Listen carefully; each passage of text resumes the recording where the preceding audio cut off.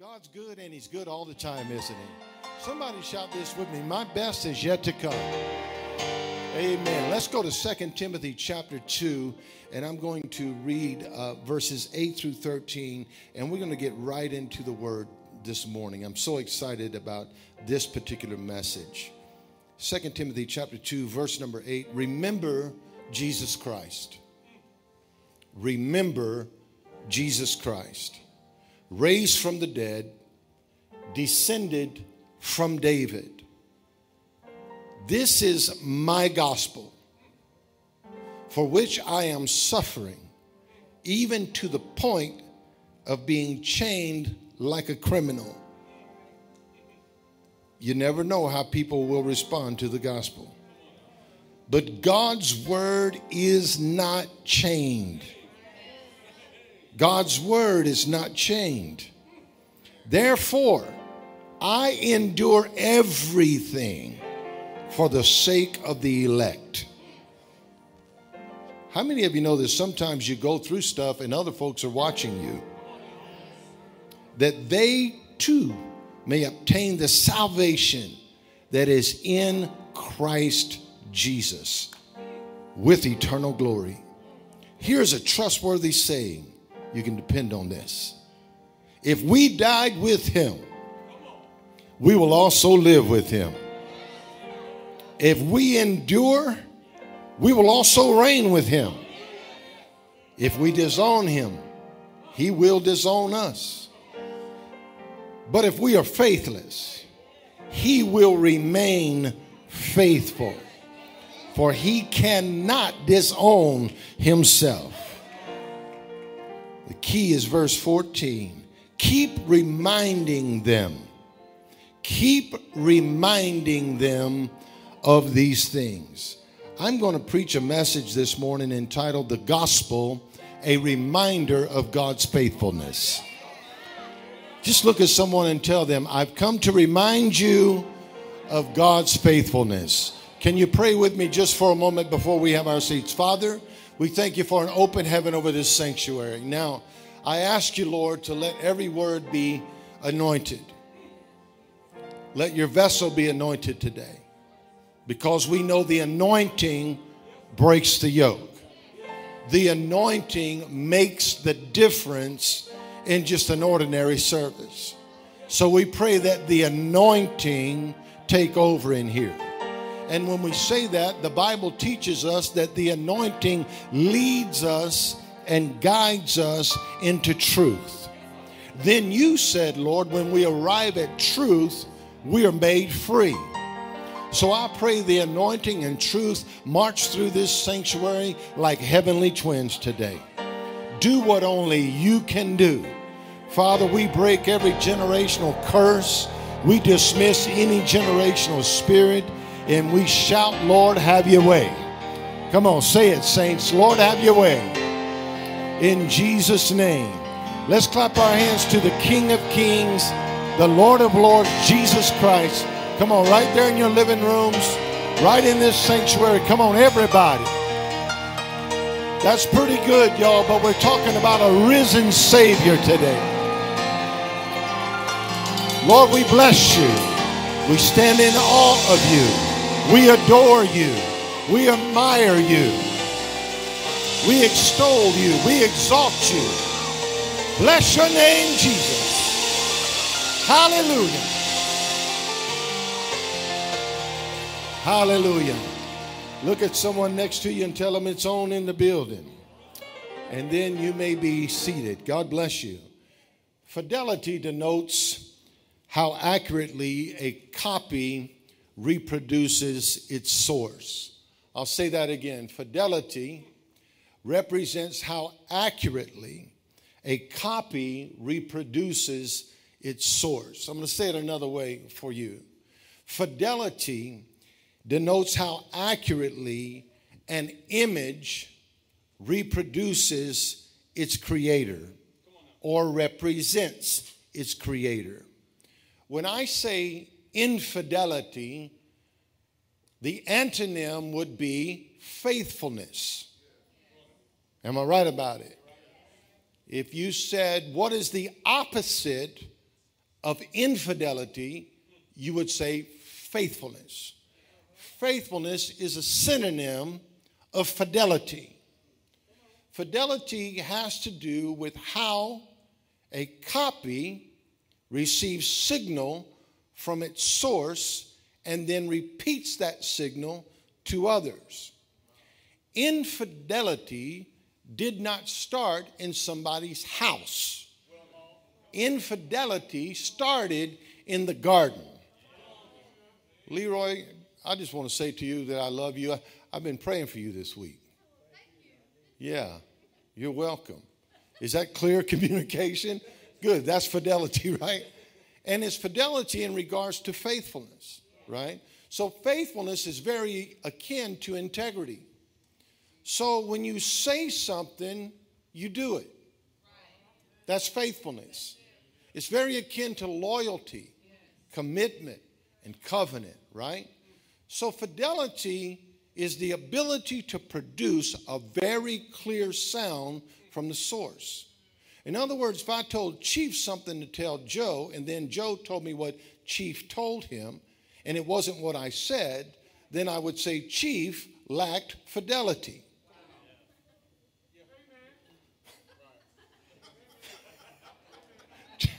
That's Chief giving the amen. It's a mask amen. Oh, no.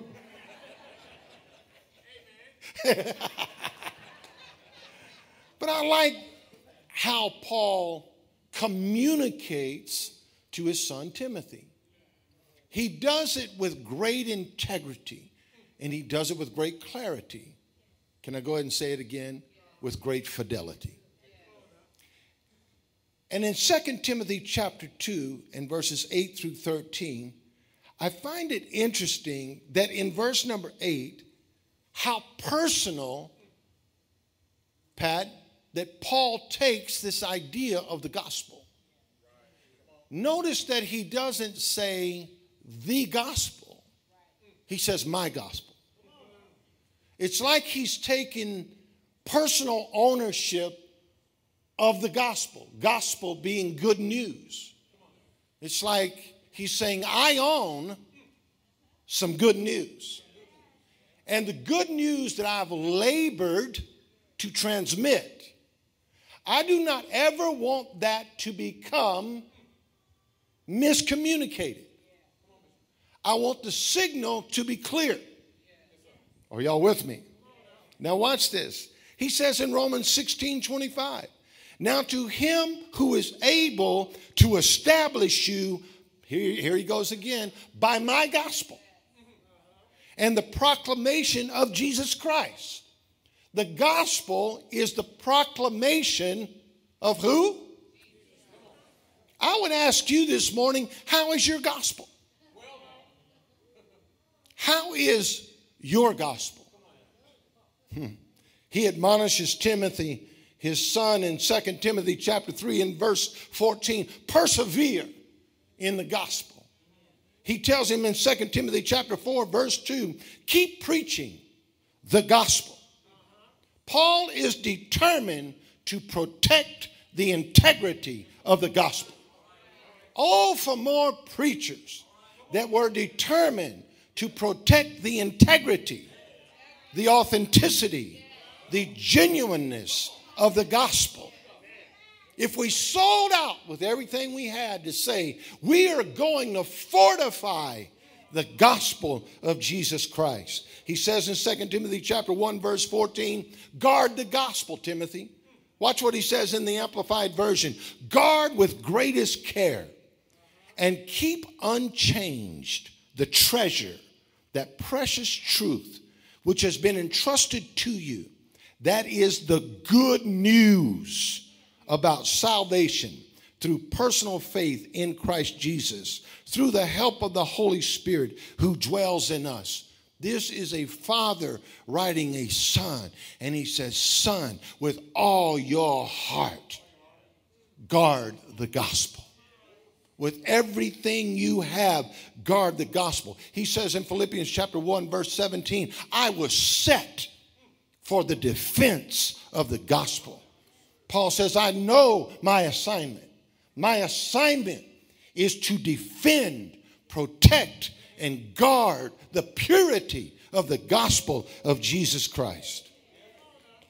We covered Wednesday night there are certain hollow and empty philosophies that Christianity has been battling for centuries, and we're still fighting them today.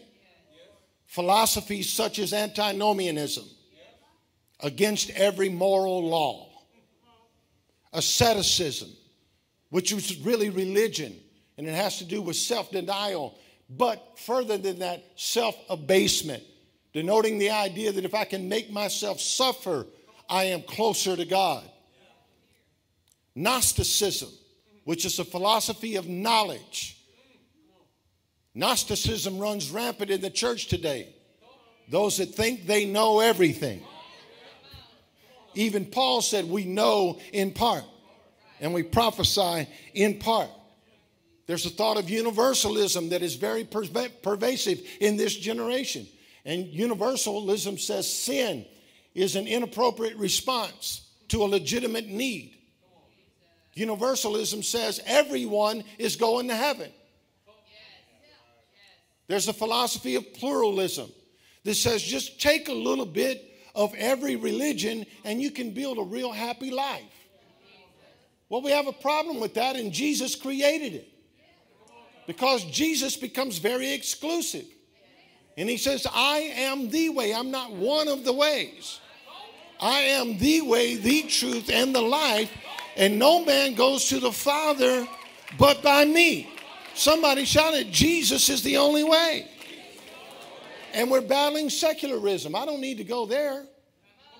Paul wrote the church at Rome in Romans chapter 12, and he says, do not conform to this world. The church cannot conform to the world after the rudiments of this age. And it's trying to invade the church. You see it week after week. Here's one of the most current that we are facing today. And this one is what we call ostracism. What is ostracism? It's also known as call-out culture or cancel culture. And I wrote this morning that this social shunning is a way to neutralize someone that is a threat to a certain ideology. So what does cancel culture do? They neutralize anyone that is a threat to their ideology. And we really don't know who has the power behind all this canceling. It's just somebody decides to put a tweet out and folks jump on it. Cancel culture refers to the popular practice of withdrawing support for canceling public figures and companies when they have done or said something considered objectionable or offensive. Cancel culture is generally discussed as being performed on social media in the form of group shaming. You've heard that term a lot lately. Pepe Le Pew heard it. Oh, Pepe got canceled. Cancel culture, Pepe, you out.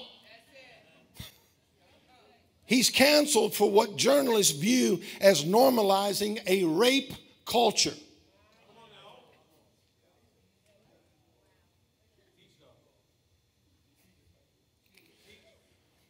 Speedy Gonzalez, my dude, has been accused of perpetuating negative racial stereotypes about Latin Americans. My wife's maiden name is Gonzalez. Speedy is her first cousin on her mama's side.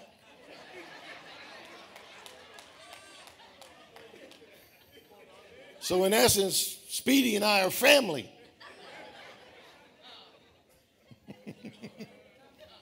Now Miss Piggy.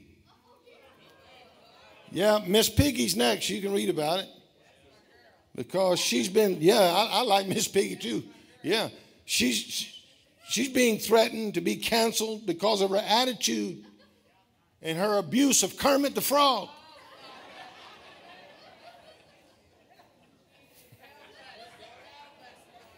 So Miss Piggy's gone. Peppy's gone. Speedy's gone. Potato Head gone. But I heard that Speedy was quoted by saying, "You can't catch me, cancel culture. I'm the fastest mouse in all of Mexico."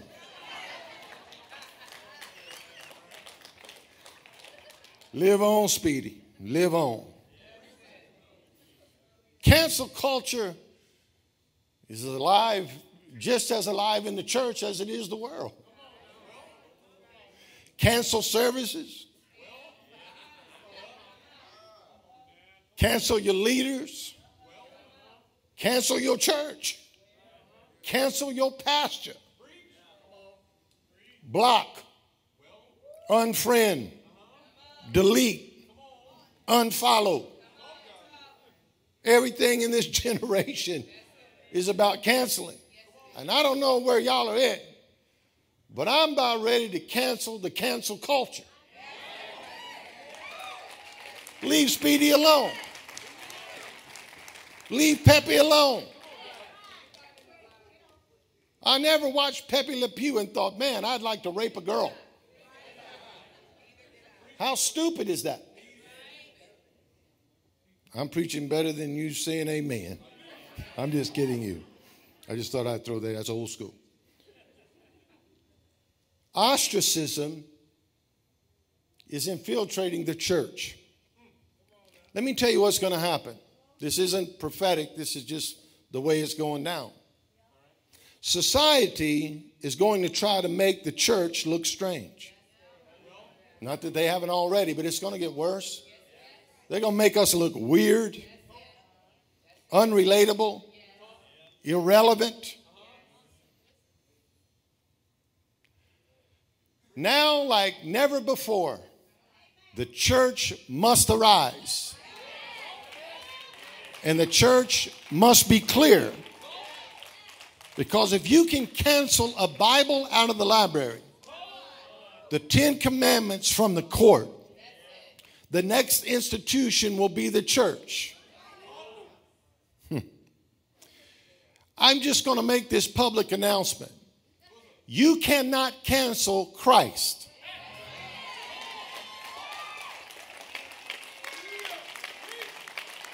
And if you can't cancel Christ, you can't cancel his church. Because Christ said, upon this rock I will build my church, and the gates of hell shall not prevail against it. You can't cancel us. We're going to still be here preaching Christ. We're going to still be here giving God praise. We're going to still be here telling people about Jesus. Is there anybody in this building that says the church cannot be canceled?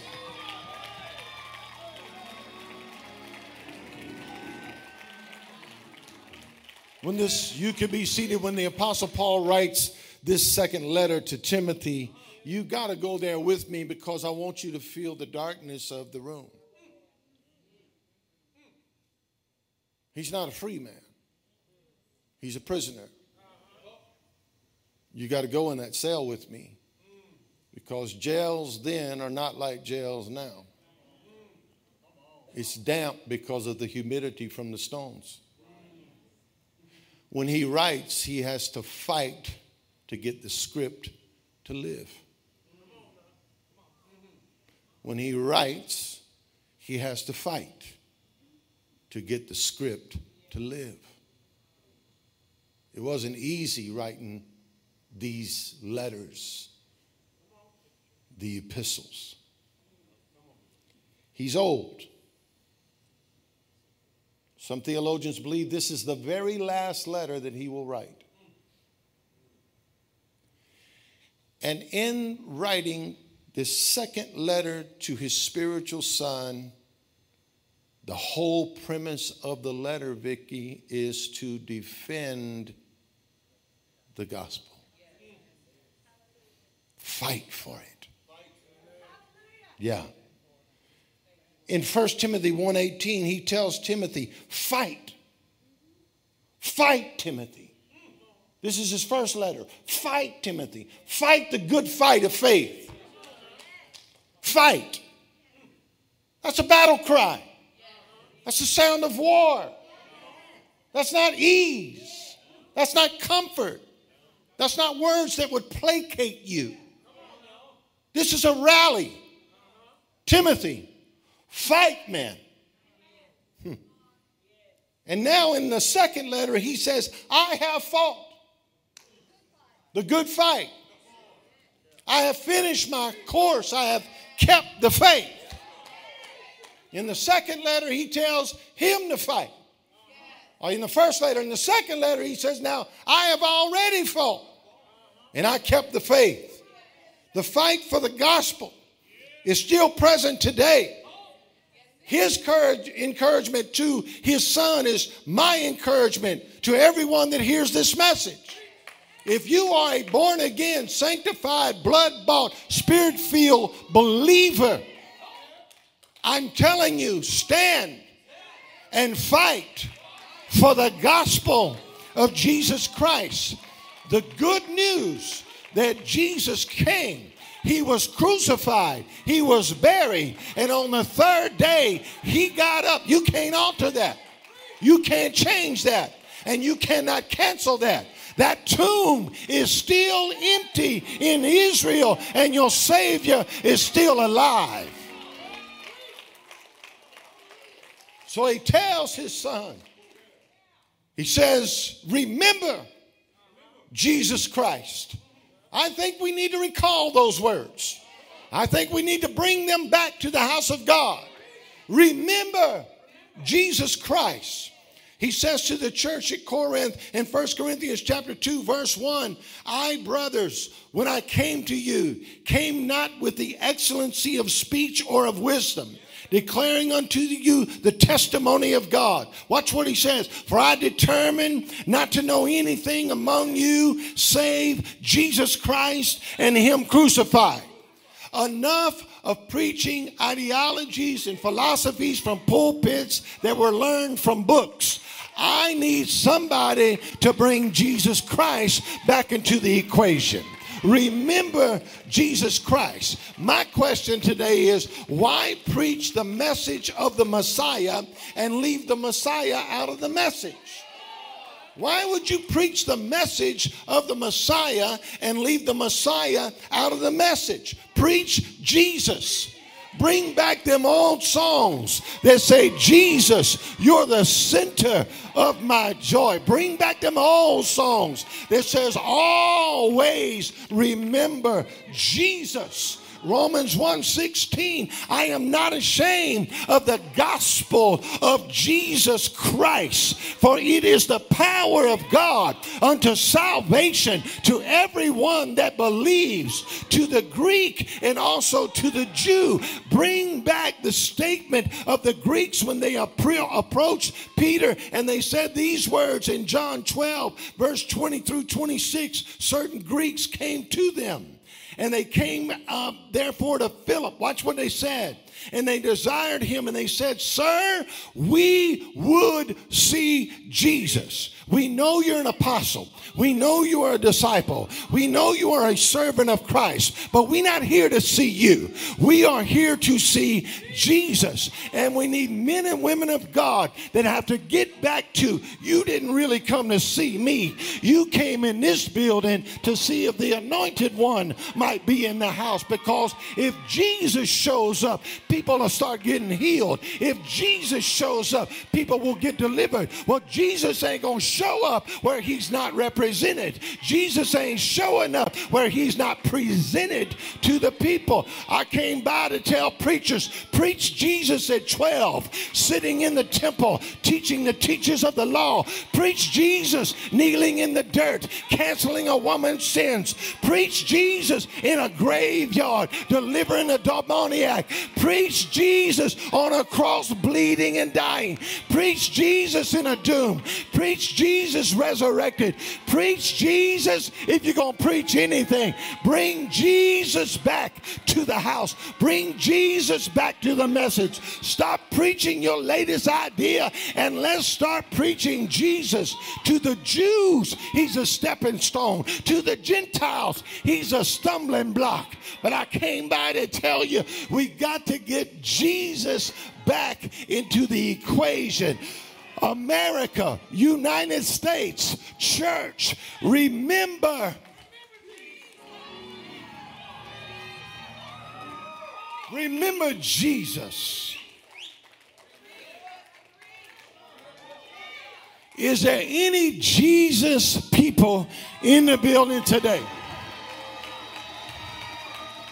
I'm going to ask you again. Do you love Jesus? I didn't say, do you love me? Do you love your church? I said, do you love Jesus, born in a manger, hung on a cross, buried in a tomb, and he ever lives to make intercession for. I came to talk about Jesus. There is no gospel that does not include Jesus. Remind them. He says in verse 14, Timothy, I can hear this old man, his voice cracking as he's telling him, Timothy, remind them. Keep saying it over and over and over and over. Like I told the church at Corinth in 1 Corinthians chapter 15, verse 1. I want to remind you of the gospel I preached to you. Remind them over and keep reminding them of these things. What things? It's in your text. It's in your text. Watch what he says in 2 Timothy chapter 2 and verse 11. He says these words, if we be dead with him, we shall also live with them, with him. If you are dead with him, you shall live with him. Remind them to die.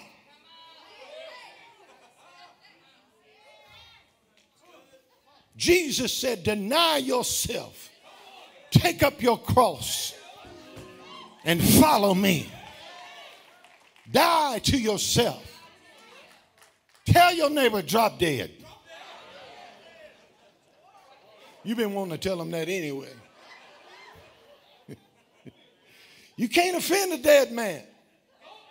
I'm going to say it one more time. You cannot offend a dead man. You can't hurt a dead man. You can't cancel a dead man. Romans 6:7, for he that is dead is free from sin.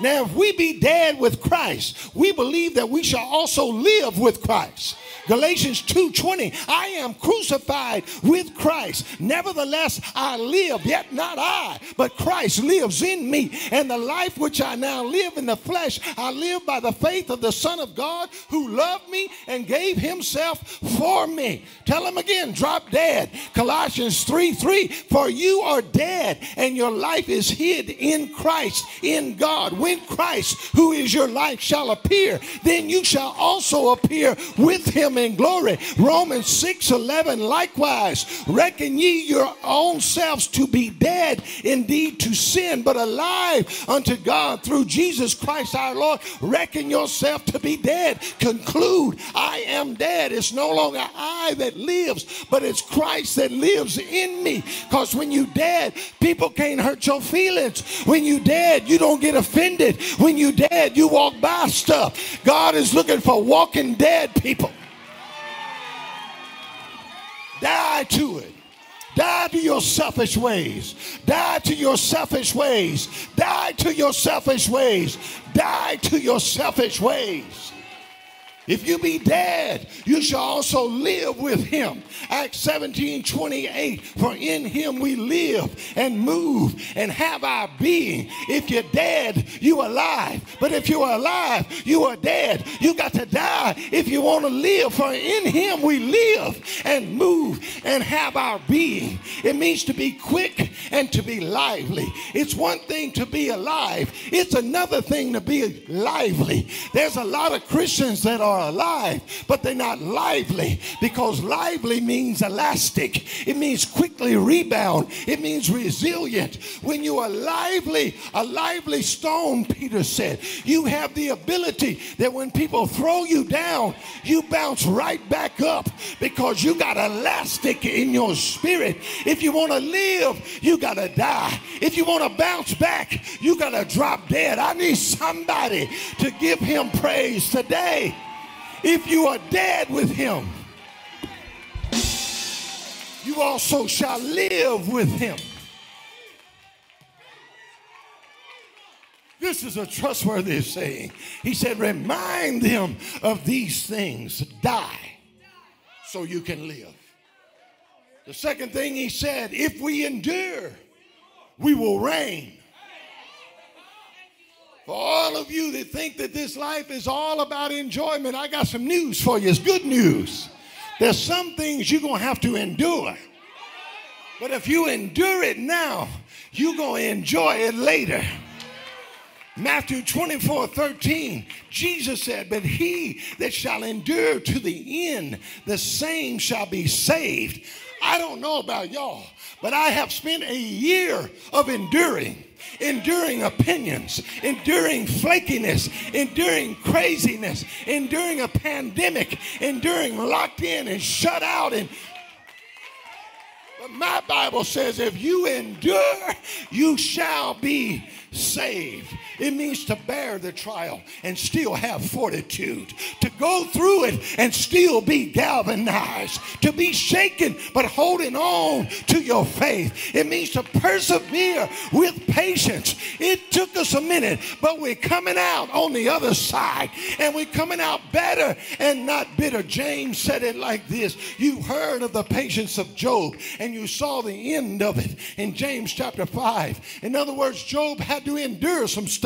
He lost some things, but in the end, he got 2 times as much as he ever had. And I came by to tell the Church of Jesus Christ, endure it, because we are coming out with a double portion of everything that we lost. Remind them. Pastor Rick, what are you doing today? I'm reminding you of the gospel of God's faithfulness. And I'm telling you, die to yourself. I'm telling you, endure some things now. Enjoy them later. Watch what he says. Remind them.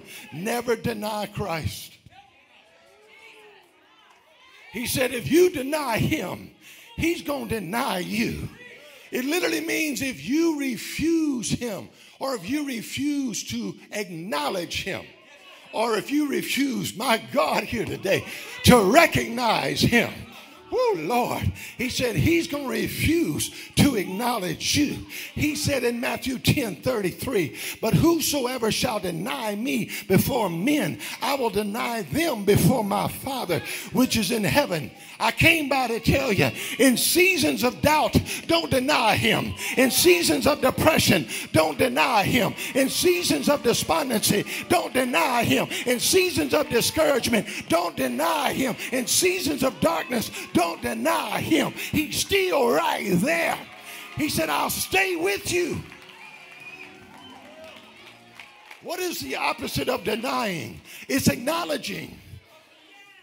The opposite of denying is acknowledging. Proverbs 3 verse 5. Trust in and rely confidently on the Lord with all your heart. And do not rely on your own insight and your own understanding. But in all your ways know and in all your ways acknowledge, and in all your ways recognize him, and he will make your path straight, and he will make your path smooth, removing all obstacles that block you.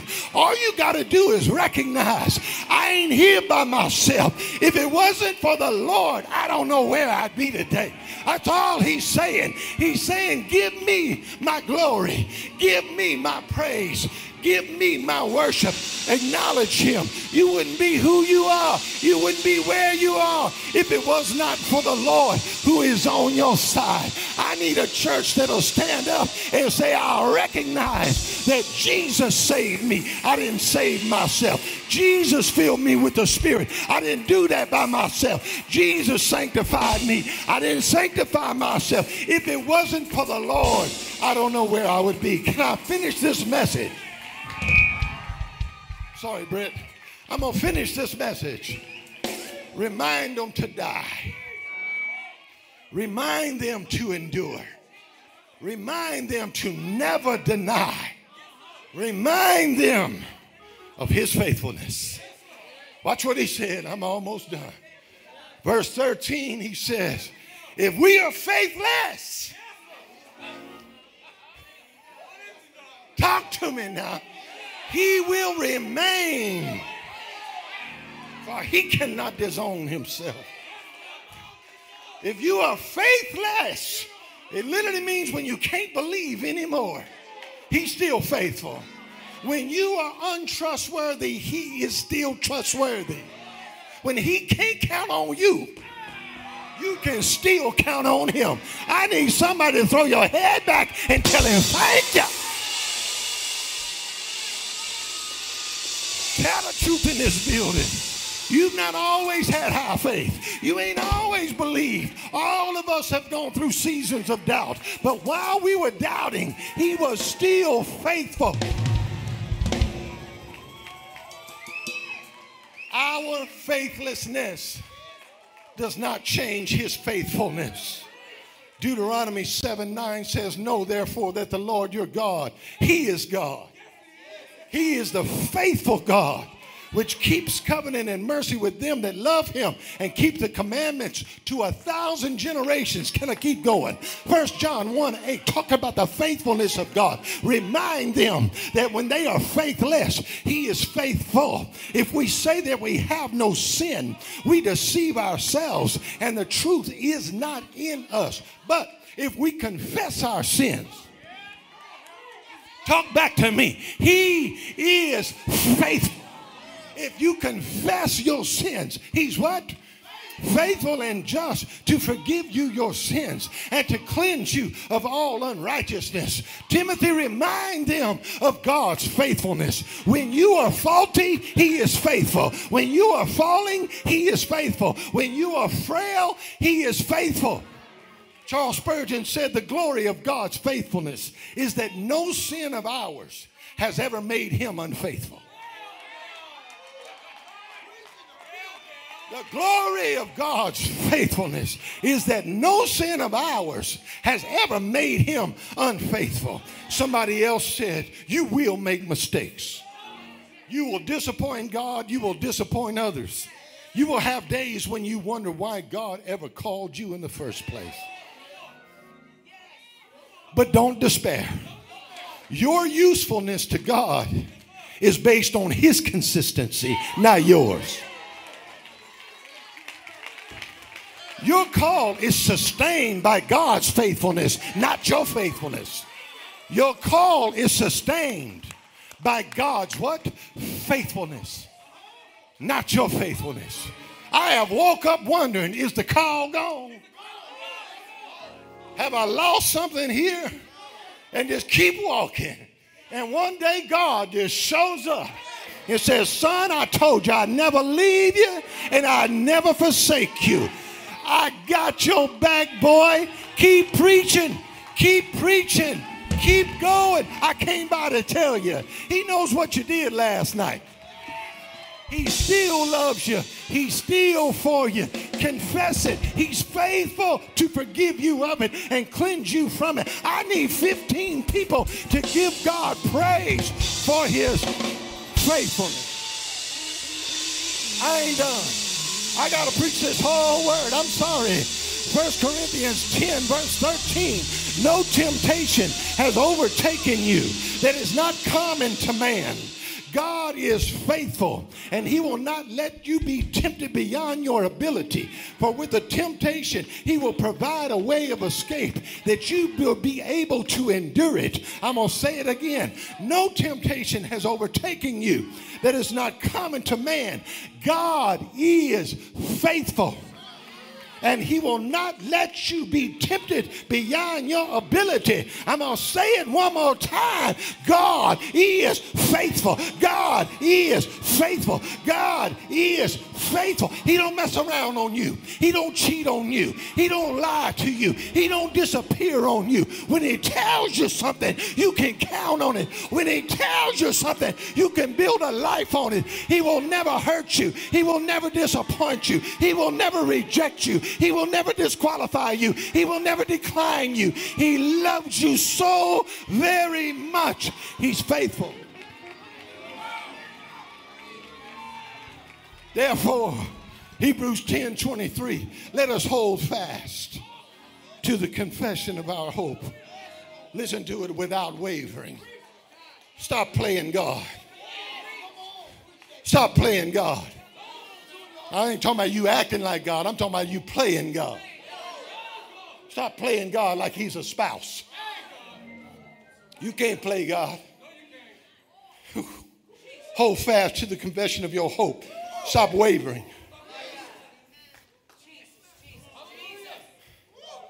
For he who promised is faithful. For he who promised is faithful. He told you, you agreed. He ain't never changed his mind. It didn't happen when you wanted it to happen. You changed your mind. You walked out on the promise because of your impatience. And God says, I'm standing right here waiting for you to get back into the place of agreement so I can do what I told you I was going to do. I didn't tell you when I was going to do it. I just told you I was going to do it. And I didn't expect you to be so full of infidelity. I did not expect you to be so full of doubt and unbelief.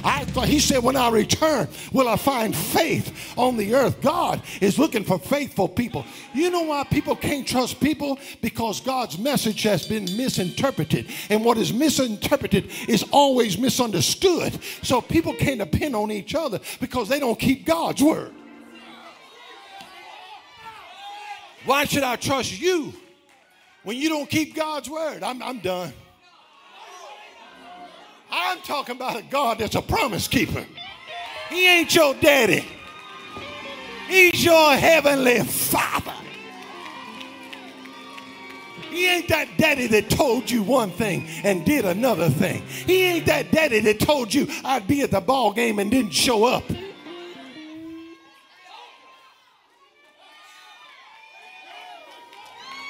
Woo! He is faithful. Lamentations 3:22, the steadfast love of the Lord never ceases, and his mercies never come to an end. They are new.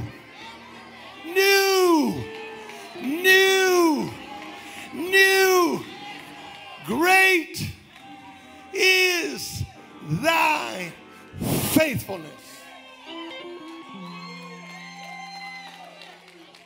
He said, I'm so faithful that every time you roll out of bed, I got new mercy for you. I'm so faithful that my love is steadfast. You can count on my love. Have you ever been disappointed by someone you love? They told you one thing and they did the opposite.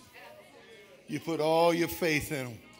You believed in them and they hurt you. Well, let me tell you something. You had your trust in the wrong place. Love them. Trust him. You can't depend on their word. But I'll tell you one thing. You can put it all on the line when it comes to his word. Because he ain't gonna lie. Let every man be a liar, but God be true. God is faithful. He can't lie. He can't lie. It's not his nature to lie. There's nothing in God that says, I will be fickle with you. Nothing in God that says, I'll play your emotions. Nothing in God says, I'll fool you and trick you in order to get you to do. Nothing in God. Everything about God is truth, integrity, authenticity. He's faithful. Hallelujah. Hallelujah. Hallelujah. How many times have we gotten to the end of the rope and we say, I'm about to throw in that daggum towel? I'm the only one, me and Michael, we've been there. That's it. I'm throwing in the towel. Michael said, I'm making it happen. I came and tell him God making it happen. Watch. When you get to the end of the rope, God said, I told you I ain't going nowhere. He's faithful. I want you to love him today. I want this church to trust him. I want daddies to trust God and mothers to know God is not going to let you down. He's faithful to you. I want you to lift your hands all over this building, and I want you to say these words. Lord, thank you for your faithfulness.